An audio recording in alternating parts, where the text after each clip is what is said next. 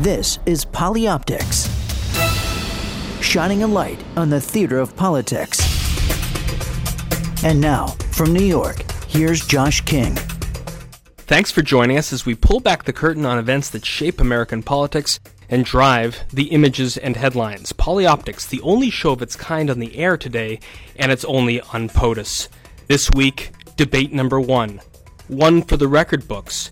In the studio today, Matt Mackowiak, founder of Potomac Strategy Group, as guest co-host, and on the phone from an undisclosed location in Western Virginia, Robert Draper. He'll have a major piece in the New York Times Magazine tomorrow, The Mitt Romney Who Might Have Been, and he's been filing for GQ on the presidential debates. So, are Governor Romney's obituaries premature? We'll also talk with Craig Shirley, the conservative public relations specialist and author of books on Ronald Reagan and historian of the Second World War, who hasn't shrunk from criticizing this year's GOP nominee. Is it time for all of us to pause in our assessment? Maybe. Maybe not. This week's showdown in Denver represented only 90 shining minutes following a summer of ineptitude for Governor Romney. The selection of a vice presidential pick has yet to pay big dividends. The Republican convention paled as the Democratic one that followed it. And the debates, many were expecting 3 strikes and you're out. But Mitt Romney, he's still at the plate. Now he and President Obama have 2 weeks to return to the campaign trail before they meet again at Hofstra in the town hall format moderated by CNN's Candy Crowley.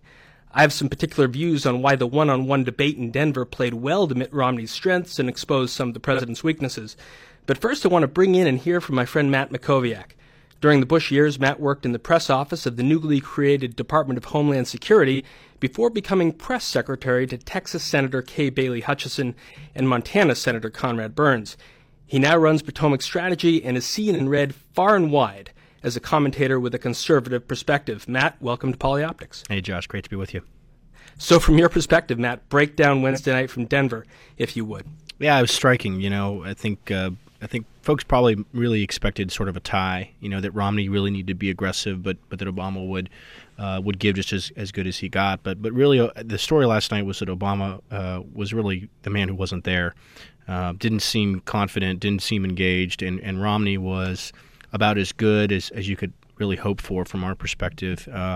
Very sharp, very detailed. This is someone who'd been criticized for not being specific. Very detailed last night. Romney really looked like he had both a grasp of the issues, but also that he had a real desire to speak to the country, to speak to the middle. And I think a lot of this has to do with the natural inclination of Romney is to talk to the middle. And in a general election debate, that's what it's about. In the primary, you have to play to the base, and that's not as natural for Romney. Romney had to have a great performance, at the debate, and he did. And so now, the Obama campaign is going to have to deal with about 2 weeks, I think, of negative press about this. There's really very little opportunity for them to break this negative news cycle until the next presidential debate. I'm not sure about the 2 weeks of negativity that President Obama is facing, and I'll get to that for a second, but I'm fascinated by what you say of the nature of the tie, and that is that in our world where the punditocracy is sort of loath to really declare on one side or another, there seemed, even before the debate ended last night, if you're following the tweets, to be a consensus not just among the center or the right, but even among the left. And right as soon as the debate ended, people like Chris Matthews coming right out and saying, where was President Obama last night? What's your view of the fact that, well, maybe the press isn't so biased toward the left, but maybe they're biased toward who they perceived as the winner, and if they saw a clear differentiation last night, they were quite happy to call it the way they saw it? Yeah, it's interesting that you had this sort of the unanimity, of opinion from left to right. If you watched MSNBC, all the commentators were deeply worried about the president's performance. They didn't understand it. Chris Matthews got a lot of attention for that. And the left tried to blame the moderator and has tried to make some excuses. But there really was unanimity. And it is interesting. It does play sort of back against that sort of media bias charge. It's interesting. Jonathan Martin at Politico recently has been writing about sort of this choose your own adventure idea of news, that consumers of news are really going to sort of receive news from places that are ideologically aligned with their own views. And you didn't really see that last night because you had really the left, the center, and the right all within about 20 minutes of the beginning of the debate really, had the same view, and that was that Romney was the aggressor. Romney was much sharper, much more confident, and Obama wasn't. And you could even see that in the nonverbal communication, and that's a lot of what you talk about in polyoptics. But Obama was, looked sort of incredulously at Romney as he was making attacks. There's been something's been made of sort of this smirk that Obama had. And he was, sort of looking down a lot, and while Romney looked straight at Obama when he was talking to him, and when Obama was talking back to him, and Romney just looked very, very, very confident. So I think even the nonverbal communication. I mean, there's been some writing about how Romney even looked more presidential than Obama. The nonverbal communication is important. A lot of people look at nonverbal communication, they try to see whether it matches up with the verbal communication, and for Romney, it did. Well, that's right. It's a very special setting, a setting that was viewed by 58 million people across all of the broadcast and cable networks that carried it. And the notion of the two men occupying exactly the same screen, which is the same lighting, the same backdrop, the same makeup, the same camera angles, and how they used or ignored those camera angles so that when so many people saw this show of two people side by side on a split screen, for most of the audience at home, these 58 million people, they're thinking, boy, those guys are standing shoulder to shoulder. Right. And if one person who isn't speaking is genially smiling and standing ready for the next question, and the other is sort of, he is actually standing about 14 or 16 feet away, so he thinks he's kind of out of the shot, but he's in the shot. He's part of the shot, and he's part of the impression being left. And I'd love to hear maybe just how it got started with President Obama talking about his anniversary. There are a lot of points I want to make tonight, but the most important one is that 20 years ago I became the luckiest man on earth because Michelle Obama agreed to marry me. And so I just want to wish, sweetie, you happy anniversary, and let you know that a year from now we will not be celebrating it in front of 40 million people. Now, Matt, that was one moment in the debate where you had heard a few chuckles and laughter from the audience. You heard it a little bit from Governor Romney as well. But otherwise, the Commission on Presidential Debates events are special because Jim Lehrer and the debate commissioners, Janet Brown, they make such a point about, one, keeping the audience there small, and two, admonishing them not to make a peep. And that's so different from the dynamic in the primary debates, isn't it? Yeah, that's right. I mean, the audience is there, but you really don't know it. And with the lighting on that stage, I mean, you really can't see the audience. You can only really see the moderator. I was struck by the split screen. I was watching on C-SPAN, and it does look as though not only are they close to each other, but that just sort of good manners would require that you look at the person while they're speaking to you, particularly in a high pressure situation like that. Romney just seemed to have sort of better, I guess, manners in that sense. Again, this goes back to confidence, and I think for Romney, the experience he'd had debating in the past, 19 or something times during the primary, gave him a lot of experience. For Obama, he hasn't had much experience. I don't think he's done the Sunday show in 2 years. He hasn't really faced very many tough questions, doesn't do press conferences very often, seems to have staff that surround him that generally sort of support what he wants to do and probably don't challenge him all that much. So this was a very, sort of out-of-body experience for him, and he had 90 minutes and nowhere to go. I think they looked to the moderator a little bit, but Lehrer really let them go at each other. And if you looked at the time, it was interesting. Obama spoke 42 minutes. Romney spoke 38 minutes. They actually looked at it. Romney spoke 500 more words than Obama did in 4 less minutes. So, I guess the left wants the moderator to allow Obama to speak less. Is that what the argument is? I don't quite understand it. Well, it's the old time of possession argument in the NFL, but if you have Tom Brady throwing to Wes Welker and you complete a lot of those, you don't need the ball in your hand all that time. Well, let's expand the conversation a bit and bring in a guy that both you and I have read very closely over the last few years and admire a lot. He has sequestered himself somewhere in Western Virginia, at least by his area code, Robert Draper. He's got the big article in the New York Times Magazine this week, The Mitt Romney Who Might Have Been, and he covers politics for both the Times and GQ and others. Welcome to Polyoptics, Robert Draper. Thanks for having me on. You've heard our conversation so far. What's it like when you're in a log cabin somewhere and it's just you and a TV set and you're watching the debate? Yeah, well, a TV set also that doesn't get cable, so for better or for worse, I didn't get to hear Chris Matthews' rant about Obama's performance. But it was interesting, what kept reverberating in my ears, Josh, was the words I'd been hearing from Brett O'Donnell, the Republican political debate coach, who was given a lot of play in the story that I wrote for GQ about presidential debates, and who had said to me, debates are not monopoly contests. It's wrong-headed for a candidate to go in and answer the question just as it was asked. It's about framing arguments. It's about not only defining yourself but defining the other guy. And this is what Romney did, I think, very capably, and what Obama utterly failed to do. You did get a sense that Obama, in a kind of professorial way, was answering questions as asked and sort of doing one mini lecture after the next, where Romney was clearly viewing every question that came up as an opportunity for attack.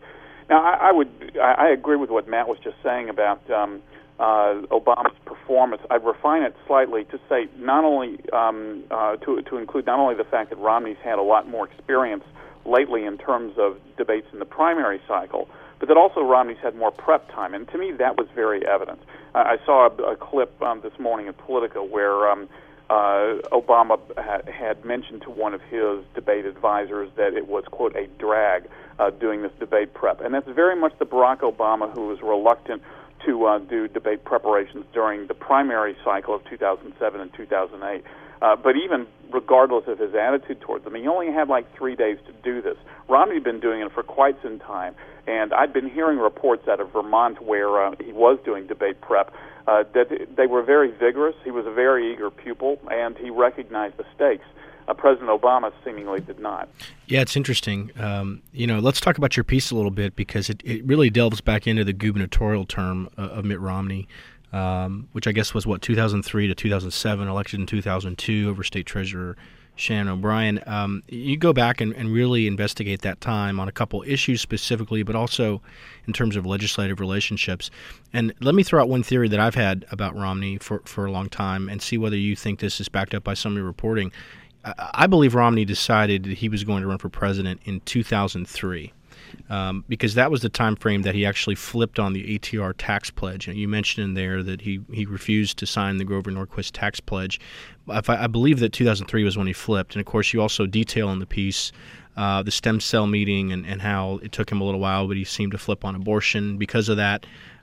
It's clear that he ran for governor and started sort of governing as a moderate. But once he started looking at the national political scene, he realized he couldn't be both a moderate governor in a blue state, but also a candidate who could run for president. Yeah, no, I think there's some truth to that. As for the actual years, what does seem to be the case is that in 2003, some of his political functionaries began looking into forming the Commonwealth Super PAC, or the Commonwealth Political Action Committee. They didn't actually do so until Romney gave them the official blessings in 2004, but they were already laying the groundwork. There's little question but that Mitt Romney had been thinking about the presidency for a fair amount of his adult life. That doesn't mean he was necessarily aiming all of his energies towards it. But after winning the governorship, it became clear that he wasn't going to be sticking around too long. That especially became clear, though, I think, in 2004. And I think that the piece that I wrote for the New York Times Magazine details that pretty clearly, that his single term was in many ways a tale of two governorships.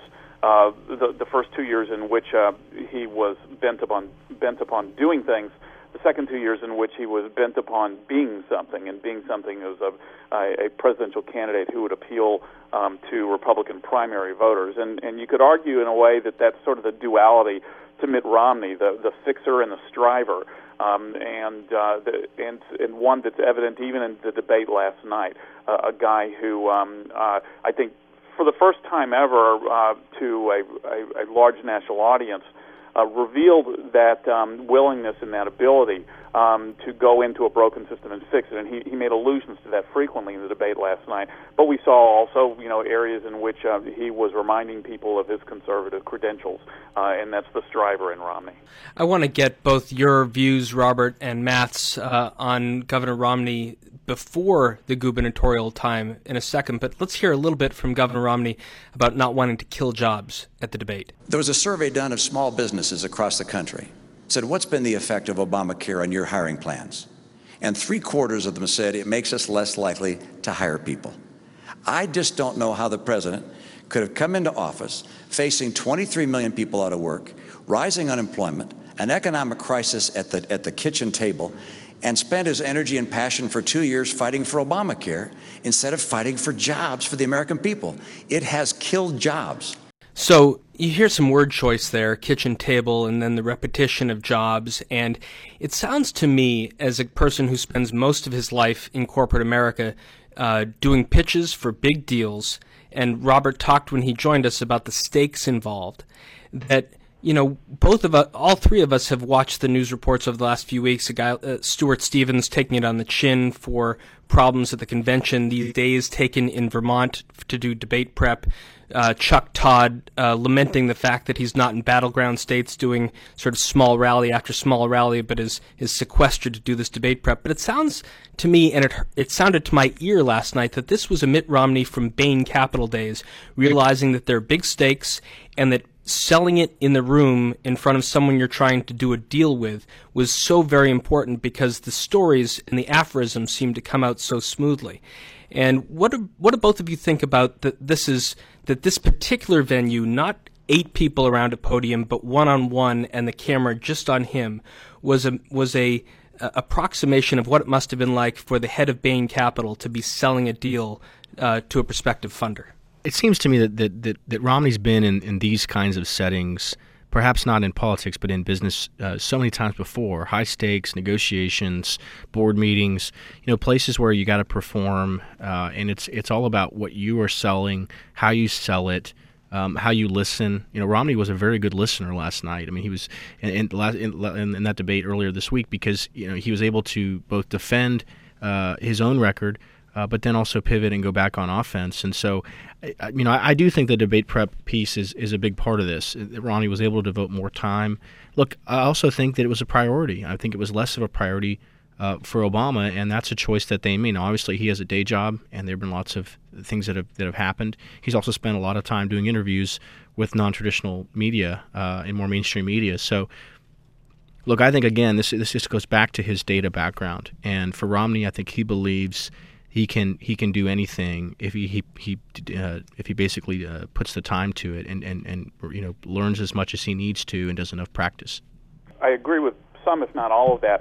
The history of Mitt Romney, debater, is not, in fact, the history of a guy who has always believed he could master this sort of thing. He was not a very good debater in his 1994 Senate race against Ted Kennedy. Right. In 2002, he went into the debates with great reluctance as a result of his experience with Kennedy, and one of their early strategies was to limit the number of debates.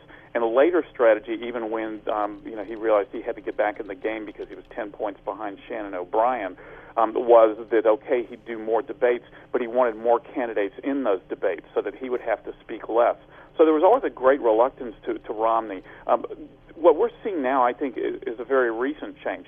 Part of it is because the economy favors him. I mean, that's the subject he likes most to talk about, rather than, say, Iraq in the 2008 cycle. Part of it is he's just a better debater than he was back then through sheer accumulation of experience. And part of it, I think, also is that what Romney has done very well, what he's proved he can do very well, is learn from his mistakes. And I think that he also, like Obama, was reluctant to do full-on debate preparation, meaning do the entire format, 90 minutes, with a moderator in the past. Clearly, that's no longer the case. And clearly, he's come to understand, not just in an intellectual way, but in an oratorical way, how to do these debates. To me, what was most surprising was that though Obama doesn't have Romney's recent experience, Obama did go through three of these kinds of debates before, where Romney has not, in front of a huge nationwide audience. This was, a very high-stakes endeavor the likes of which Mitt Romney had never seen before. And I thought he excelled. Obama had seen this before, and I thought he failed. One person who is also getting some grief for having failed is the moderator, Jim Lehrer of PBS. Let's hear a little bit from him last night, but then let me posit a question to both of you. Well, here's a specific. But let's mention the other one. Let's talk the other big one. No, let's not. So the essential nature of the moderator, and whether Jim Lehrer, who has done more of them than almost anybody else, if not more than anybody else, struggled to get control of that debate, but I'd argue that was actually an excellent debate with the minimizing of the moderator and allowing this conversation between these two men to go where it was going to go. Any reason why you would say Lehrer did a bad job based on the outcome of the debate? No, I wouldn't. I mean, I totally agree with you.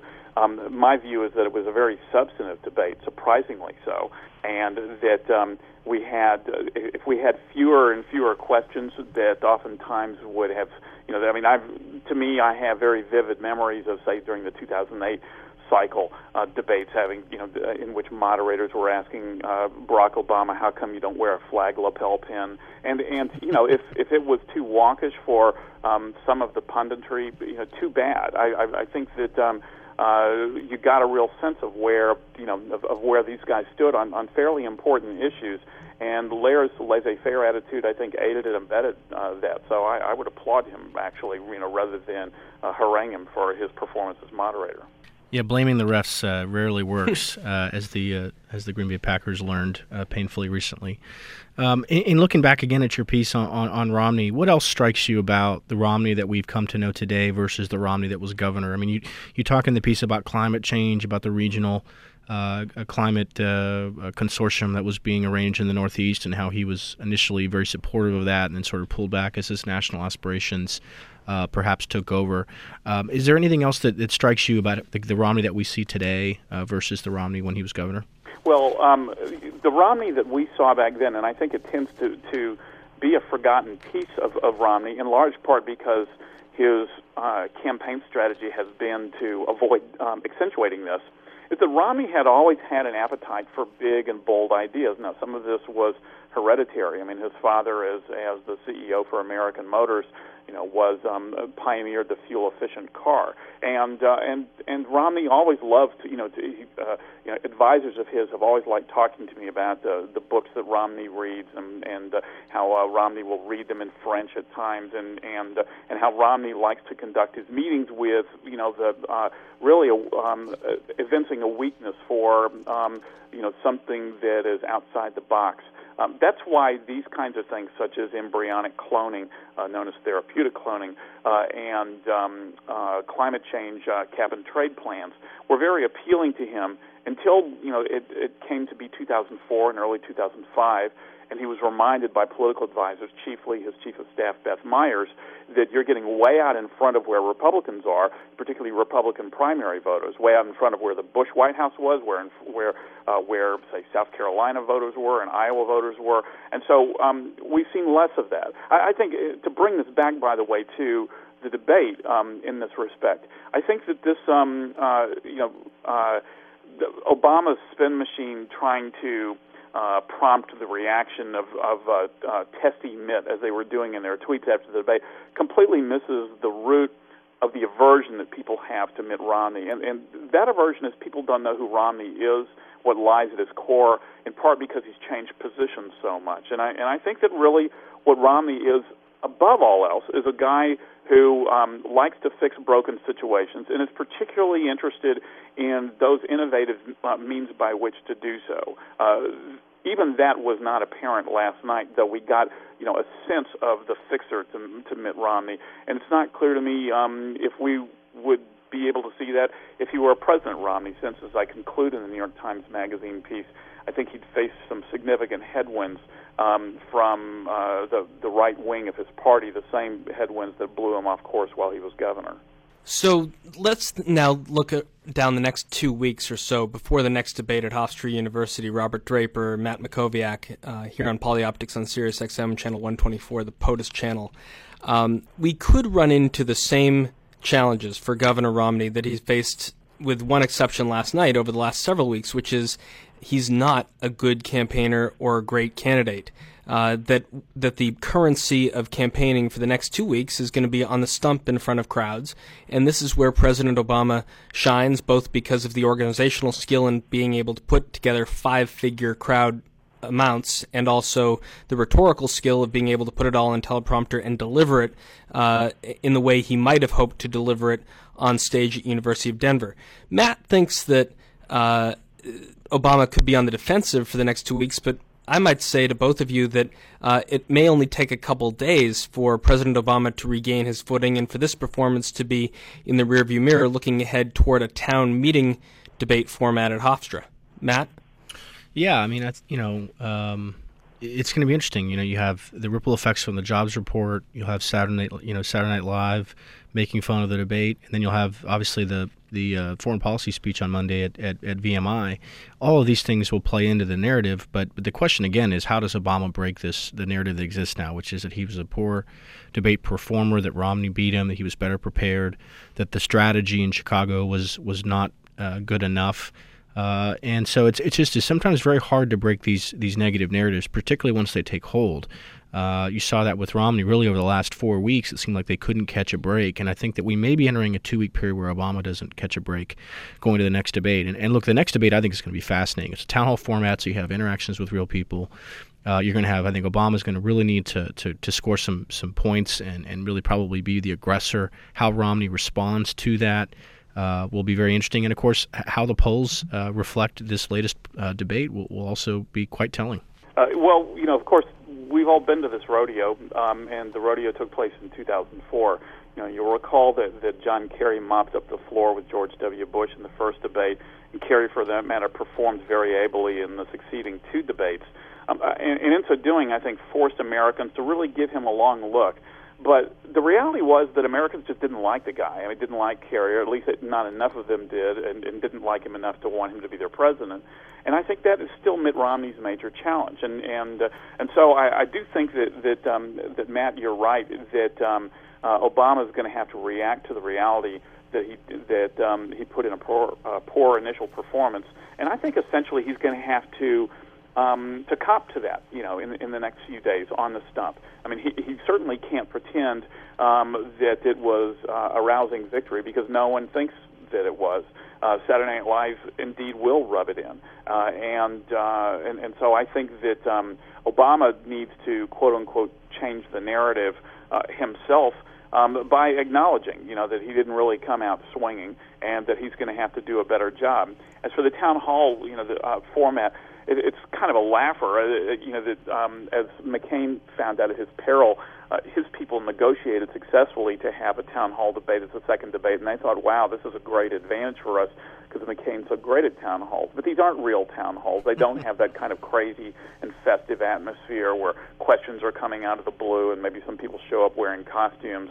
The ecology is very weird at these debates, as both you guys were alluding to beforehand, and so it's the opportunity for a quote unquote human moment with quote unquote real people is not quite what you would expect. It's unclear to me whether that's going to play to Obama or against him. We'll have to see. Right. And the next preview stories will all be about whether Obama or Romney does the Al Gore lurk and moves too close to Mitt Romney's space. Robert Draper, you can read him tomorrow in the New York Times, The Mitt Romney Who Might Have Been, a story of Governor Romney during his gubernatorial days in Massachusetts and how that shaped his present campaign. And we'll all be watching Saturday Night Live tonight to see how they satire this debate that just finished in Denver. Robert Draper, good luck with the rest of your work in Virginia. Hope to have you back on PolyOptics soon. Thanks very much. Look forward to it.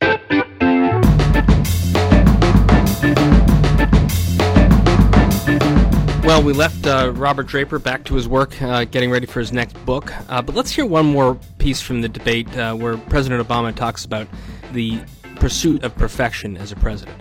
4 years ago, I said that I'm not a perfect man and I wouldn't be a perfect president. And that's probably a promise that Governor Romney thinks I've kept.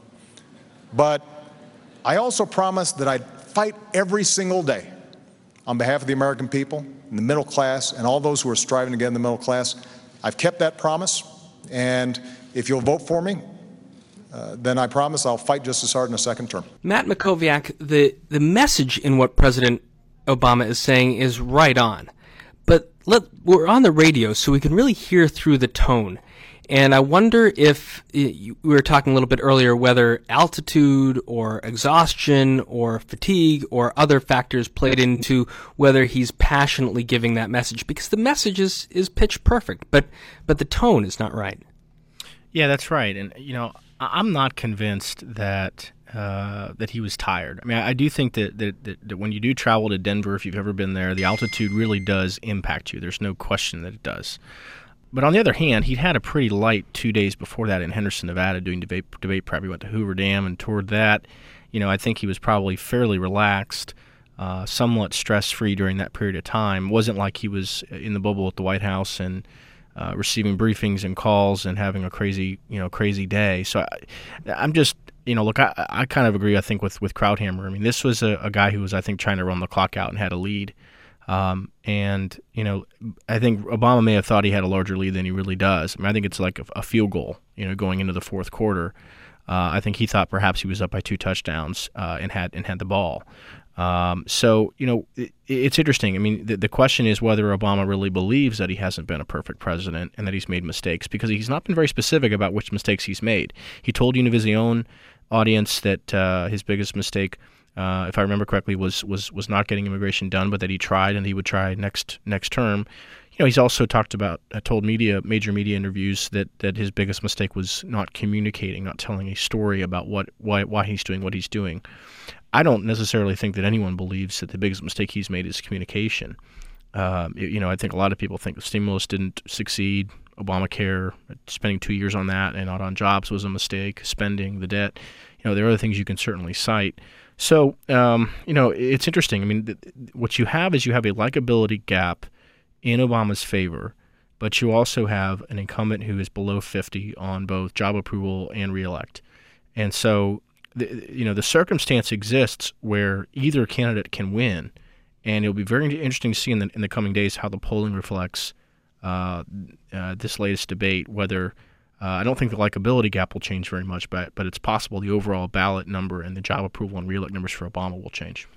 Matt, you're at a slightly younger generation than me. On Wednesday night, when the debate happened in Denver, I also had an opportunity to take my 8-year-old and my 5-year-old to Yankee Stadium to watch the last game of the season, to hope that my Boston Red Sox might upend the New York Yankees before they took the American League Eastern Division. So my wife and I went, and I put the debate on DVR, and I said, we'll watch it starting at about 10:30, and we'll stay up till midnight to watch it. And we got home, and my natural instinct was to take out the iPad and check the tweets. But because this was no longer real time for me, I didn't want to have my watching experience biased by all the people that I'm following. How did you watch it, and to what extent is Twitter changing the way we form our own opinions versus allow ourselves to be persuaded by people we admire or think or follow online? Yeah, I think it changes everything. I think, for one thing, you don't pay full attention to what you're watching. I mean, I noticed that, I follow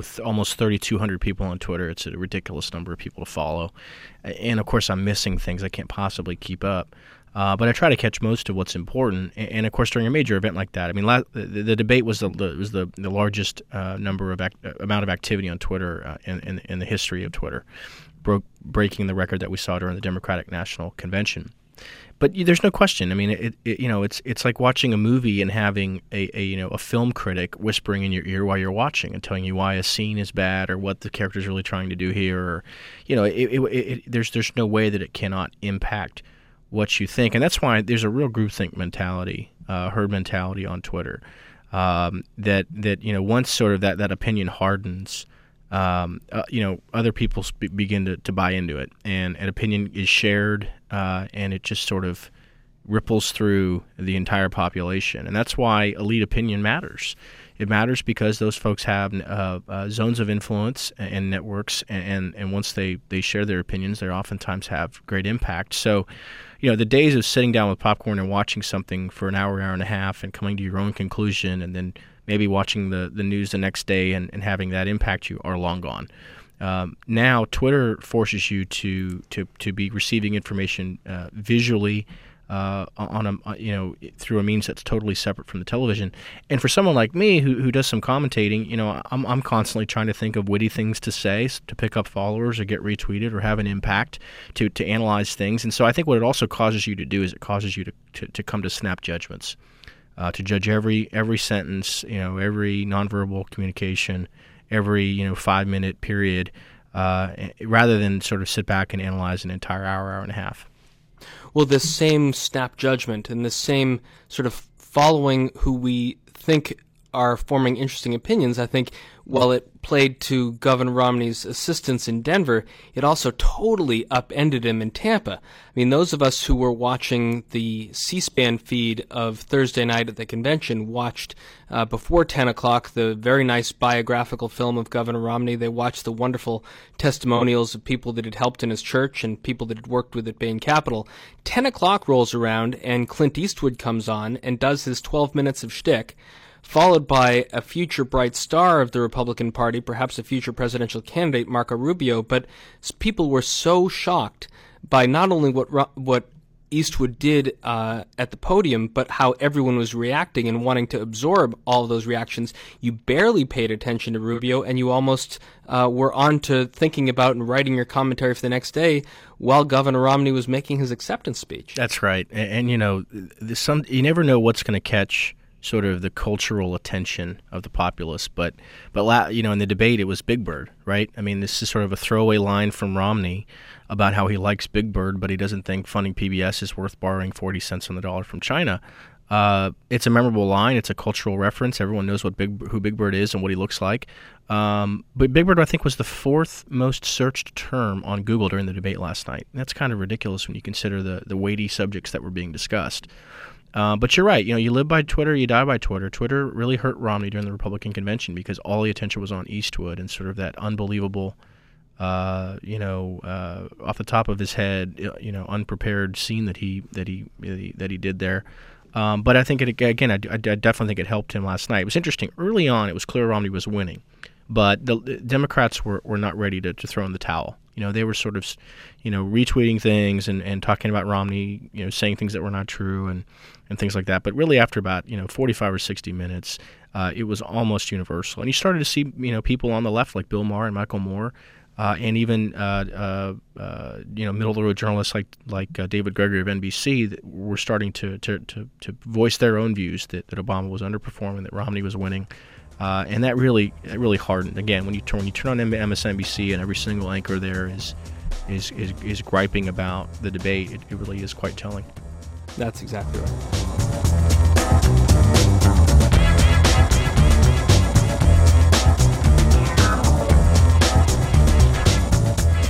Craig Shirley joins us from somewhere near Trickle-Down Point in Virginia. I should say by preface that Craig is one of my favorite people that I watch on Morning Joe because I'm a Clinton Democrat, worked for President Clinton for 5-6 years, and I love Morning Joe because both Scarborough and conservative people with conservative credentials like Shirley, at least to me, a centrist Democrat, tell it like it is. And I also got into politics as a huge fan of Ronald Reagan, not so much for the substance of his policies, but for the way he carried himself and comported himself in the job of president, before that governor of California, and in his role as an actor. So I've always wanted to have Craig Shirley, and Matt and I get to talk to him before his son's football game in Virginia. So welcome to Polyoptics, Craig Shirley. Thank you, Josh, very much.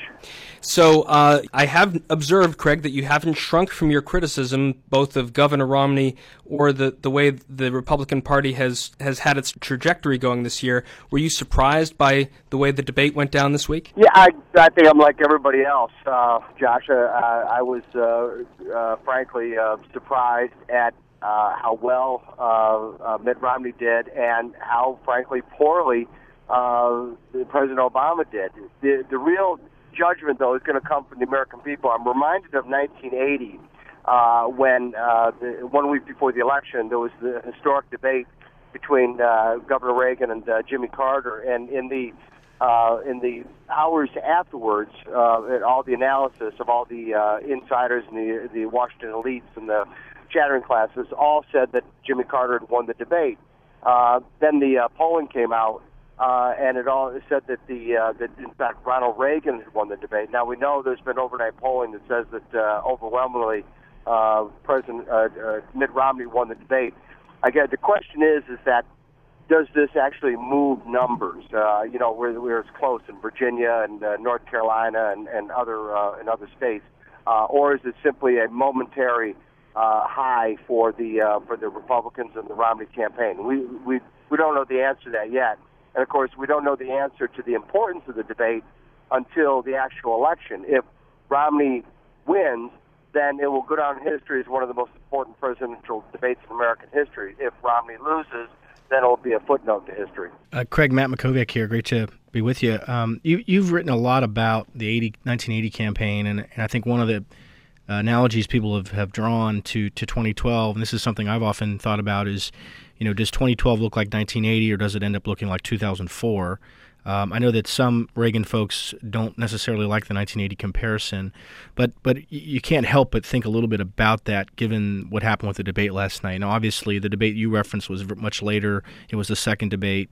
This is the first debate, a little bit earlier, so there's some slight differences. But to what extent did you see a parallel to that Reagan debate performance, which really helped him win that campaign, and what we saw from Romney?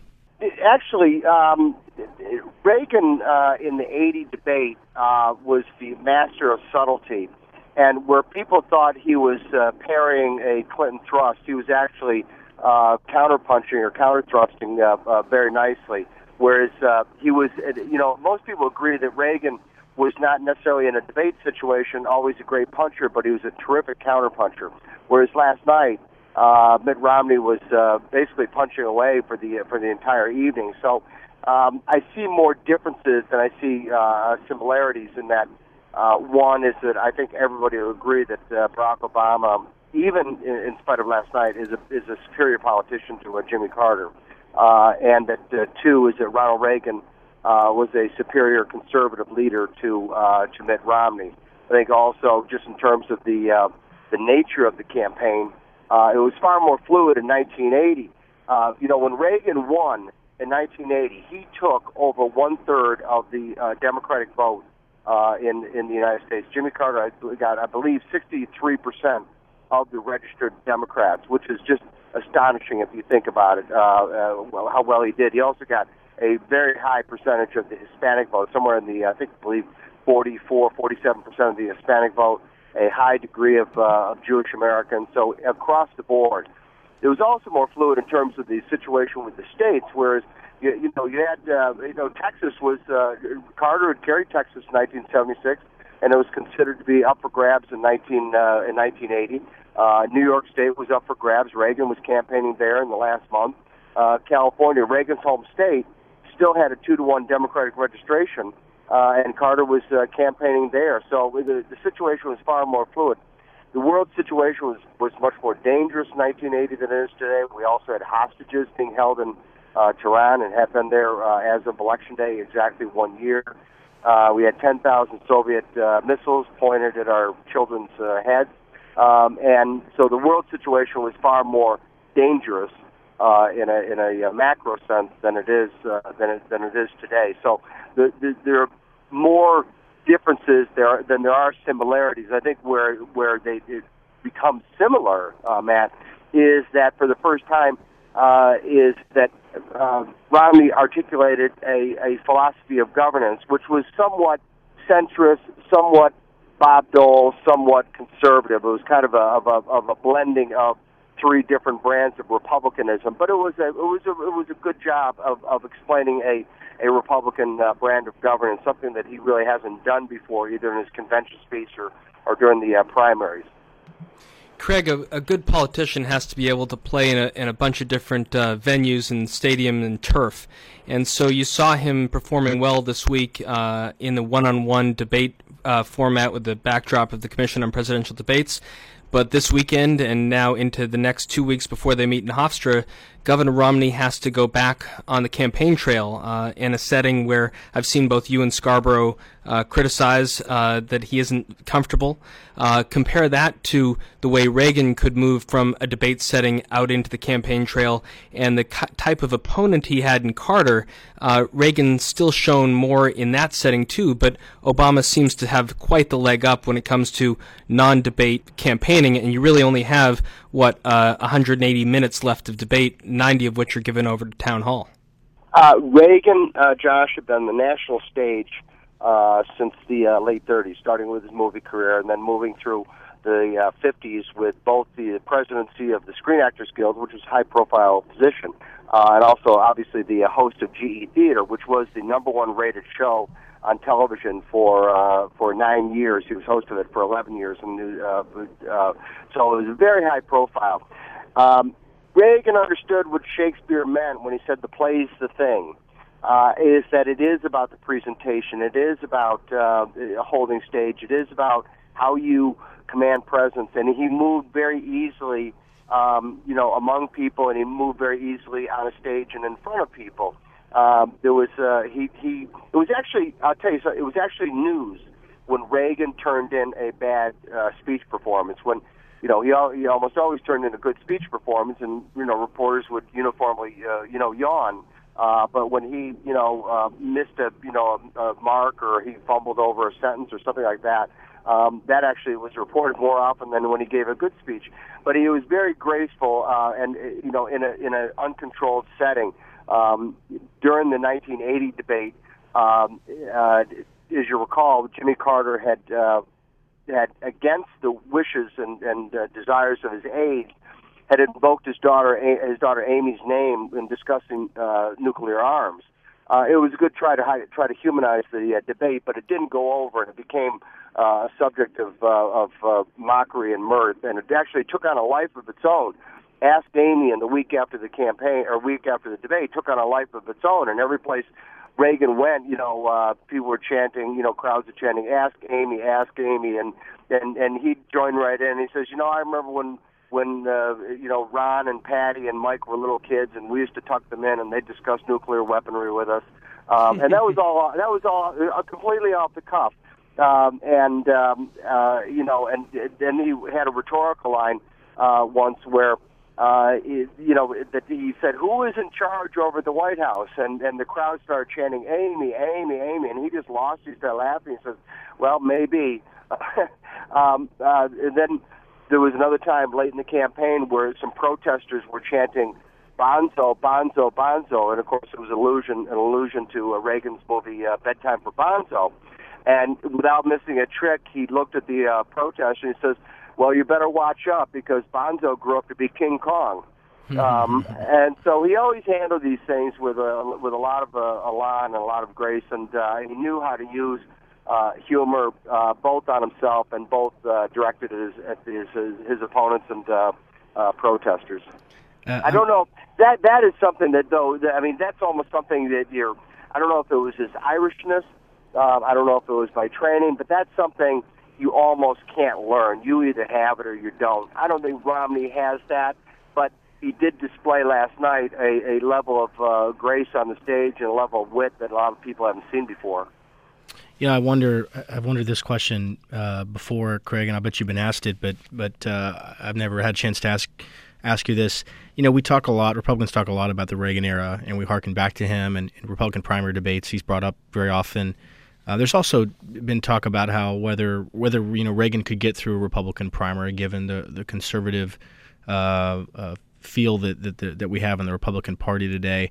I know it's a different era, and a little bit of this is conjecture, but how do you think Reagan would fare today, both in terms of where the Republican Party is, but also in terms of where politics is? Well, I'd like to, for once and for all, blow this thing out of the water, because I've heard people say this before, and of course it's hypothetical, but on the other hand, is that liberals make the charge that Reagan would be too liberal. But in fact, since Reagan was nominated, we've nominated 2 Bushes, a Dole, a McCain, and a Romney. Yep. Or not we, they, the Republicans.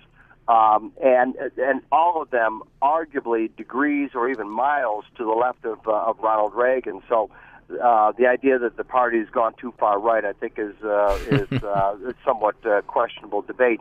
The other thing, too, fellas, is that if you go back and you look at his 1975 remarks announcing he was going to challenge Gerald Ford in the Republican primaries, the 76 primaries, he gives a remarkable address in which he lays into the Washington buddy system, and he specifically mentions big government, big labor, and big corporations. Reagan was a Tea Party, understood the Tea Party concept years before there was a Tea Party movement. He also understood what Milton Friedman once said. Milton Friedman once said that the greatest threat in this country to free enterprise is government and corporations, and that Reagan was, like Friedman, was suspicious of any concentration of power because it inherently bred corruption and the diminution of personal freedoms. And so he understood the arguments of the Tea Party long before there was a Tea Party. Craig Shirley, we just got another release of Nixon tapes, and you're the author of Ronald Reagan, Rendezvous with Destiny, the campaign that changed America and Reagan's Revolution, the untold story of the campaign that started it all. We've now had many books on Ronald Reagan, but are there other chapters and stories about Reagan yet to be written that people don't truly understand? Well, as a matter of fact, I'm working on 2 new books about Ronald Reagan, one about actually 3.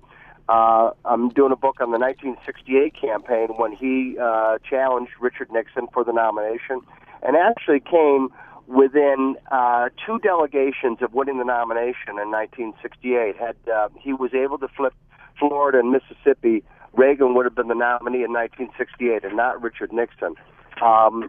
Nixon was nominated in 68 actually by 200 less delegate votes than what Barry Goldwater received in 1964. The perception is that Goldwater had to claw and scratch his way to the nomination, which is true, but he still did it more comfortably than Nixon did in 1968. I'm also doing a book about Reagan's post-presidency, about his years out of office from January of '89 up until June 5th, 2004, when he passed away. So I'm working on. So there's Doug Brinkley, the historian, said that the history of Reagan is just beginning to be open, and I suspect that Reagan, we're still reading new books about George Washington. We're still reading new books about Abraham Lincoln. We're still reading new books about Dwight Eisenhower, whose historians are taking a second look at. Reagan is one of those historic figures that I think will capture the imagination in the way these other great presidents did for generations to come. We haven't even gotten into, we're only at the first round of Reagan history. We haven't even gotten into the men around Ronald Reagan, the biographies of Ed Meese and Jim Baker and all these other people around Reagan. You can't write about George Washington without writing about the great men around him, Hamilton or Franklin or whoever. You can't write or think about Abraham Lincoln without thinking about the great men around him, both the generals and the civilians, whether it's Stanton or John Hay or who have you. And the same thing with Franklin Roosevelt. You can't write about the greatness of Franklin Roosevelt without the great men around him, whether it was Eisenhower or whether it was Cordell Hull or the Henry Stimson or the other military and civilian leaders. Great men tend to attract great men to them, and we haven't even gotten into the great men that Reagan attracted. Well, Craig Shirley and Bannister Public Affairs, and more importantly to me as a midfielder, a great lacrosse legend. Thank you so much for taking some time out this afternoon before the game and spending some time with Matt and I on PolyOptics. Well, Matt and Josh, thank you so much. Ask me anytime. Take care. So, Matt Mackowiak, we've talked to Robert Draper, Craig Shirley, and it's left, I guess, to you and I. I did find, if there's any silver lining for our process, that the civility exhibited between President Obama, Governor Romney, and the respect offered, even though they were disagreeing at high substantive levels, there was no real acrimony or anger between each other. I want to hear Governor Romney offering his anniversary wishes to President Obama, and then we'll wrap it up. And congratulations to you, Mr. President, on your anniversary. I'm sure this was the most romantic place you could imagine, here with me. So Congratulations. So we'll see how this all ends up over the next couple weeks, Matt, but at least it was a nice moment of civility and a bit of humor from Governor Romney in the exchange he had with the president. It was, and Romney's often called robotic and unfeeling and kind of hard to has a tough time connecting, but he connected fairly well in the debate, and it was interesting. I think Romney and Obama do not like each other. I think Obama doesn't really think Romney's a serious candidate for president. I think Romney thinks Obama's in over his head. That didn't really shine through last night. I mean, there was not much negativity or nastiness. The two candidates had periods where they agreed, particularly on things like Social Security. They were, kind and generous to each other for the most part. There sort of was a Twitter scandal going on about whether Obama told Romney that he won at the end of the debate when they shook hands. Not clear whether he said that or not, but it was interesting to watch the interaction. And I tell you, the one thing we know for sure is 2 weeks from now the debate will be very different. I think Obama will be much more aggressive, and how Romney responds to that aggression, whether he's on his toes and he's able to defend his own views and record, will be of utmost importance. The debate between Benson and Quayle in '88 was big. The debates between Dick Cheney and John Edwards were big. What's your thought about the effect or lack thereof of Biden versus Ryan next week? Yeah, it's interesting. The Biden-Palin debate was not important. It ended up not making a difference. Palin did pretty well, but Biden did fine. I think most people expect Ryan to do better on the details, and perhaps Biden to do better on sort of the emotional connection. But I don't think even if Biden wins the debate, I don't think it breaks the 2-week negative cycle that Obama's dealing with. What's going to be interesting is, does Biden really hammer Ryan on the Ryan budget? And the Romney team has sort of stepped back from the Ryan budget to some extent. We'll see. Biden is a gaffe machine. Every day it's something new. He just recently said he guarantees at least a $1 trillion tax increase. After the debate, he said that at a campaign event. So there's always something new coming from him. And I think the Obama team is probably not looking forward to the VP debate and sort of relying on Biden to perform well. But TVs will be tuned in, and Twitter will be a Twitter, as they say. Matt Mackowiak, thanks so much for sharing the microphones with us today as our co-host. Enjoyed it. Appreciate it. Enjoyed it. That's it for another edition of PolyOptics. You hear us each Saturday on SiriusXM Channel 124, POTUS, Politics of the United States. Missed any previous episode? Find them all on polyoptics.com and follow us on Twitter @PolyOptics. Keep your eyes on the visual, think about how it moves you, and we'll talk about it next week. Thanks for listening. I'm Josh King, and you're on POTUS.